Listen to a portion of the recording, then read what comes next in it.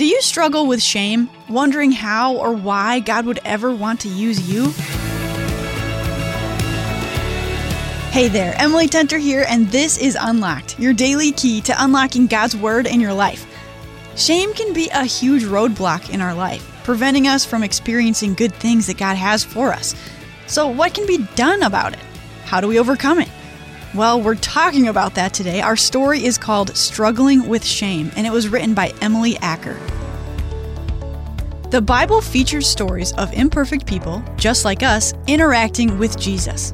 The woman at the well, the man on the cross next to Jesus, these people were seen by a holy God, and they were recognized as people worthy of His attention. When we mess up, we feel the need to hide from God. Some of us never want to go back to Him because we feel too guilty. We may even feel like the mistakes we've made have created a separation between us and God that can never be repaired. What is it that makes us think we are somehow worse than those people in the Bible? Even though they did wrong, they were found by Jesus and He offered them hope. What makes us feel like the sins we've done are somehow worse than the other sins that caused Jesus to be nailed to the cross? Satan uses shame to try to create distance between us and God, but Satan is a liar. There is nothing we can do that can push us out of the reach of Jesus and His love. His forgiveness is too big. It was our sin that Jesus took on the cross. His death paid for it all, and when He rose from the dead, He conquered sin and death forever. He offers us new life, free from sin and shame. His grace is always available to us.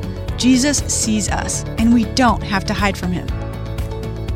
Romans 8:1 says, "Therefore there is now no condemnation for those who are in Christ Jesus." So let's talk about this. Do you struggle with shame, feeling like you're inherently bad or worthless? How does God offer hope through Jesus? Maybe check out Psalm 34:5 to answer that question. Do you feel like certain things you've done make you unforgivable? If you've put your trust in Jesus, you are totally forgiven and forever a part of His family. If you have questions about what that means to be part of God's family, who's a trusted Christian in your life you could talk to about it? Maybe a pastor, parent, leader, or friend? And then do some reading on your own today. Check out Luke 23:32 through 43 and John 4:13 through 26 to keep God's Word alive in your life. Thanks so much for being here for this episode of Unlocked, a production of Keys for Kids Ministries. Keys for Kids is a listener and reader-supported ministry, which means we couldn't do what we do without the incredible generosity of people just like you. If you'd like to support us in our mission to reach kids, teens, and families with the gospel of Jesus, you can make a donation on our website, keysforkids.org/donate. Thanks again for being here. Don't forget to come back tomorrow because Andrew is going to be reading a devotion about what modesty really means, and you don't want to miss it. Until next time, I'm Emily, encouraging you to live your life unlocked, opening the door to God in your life.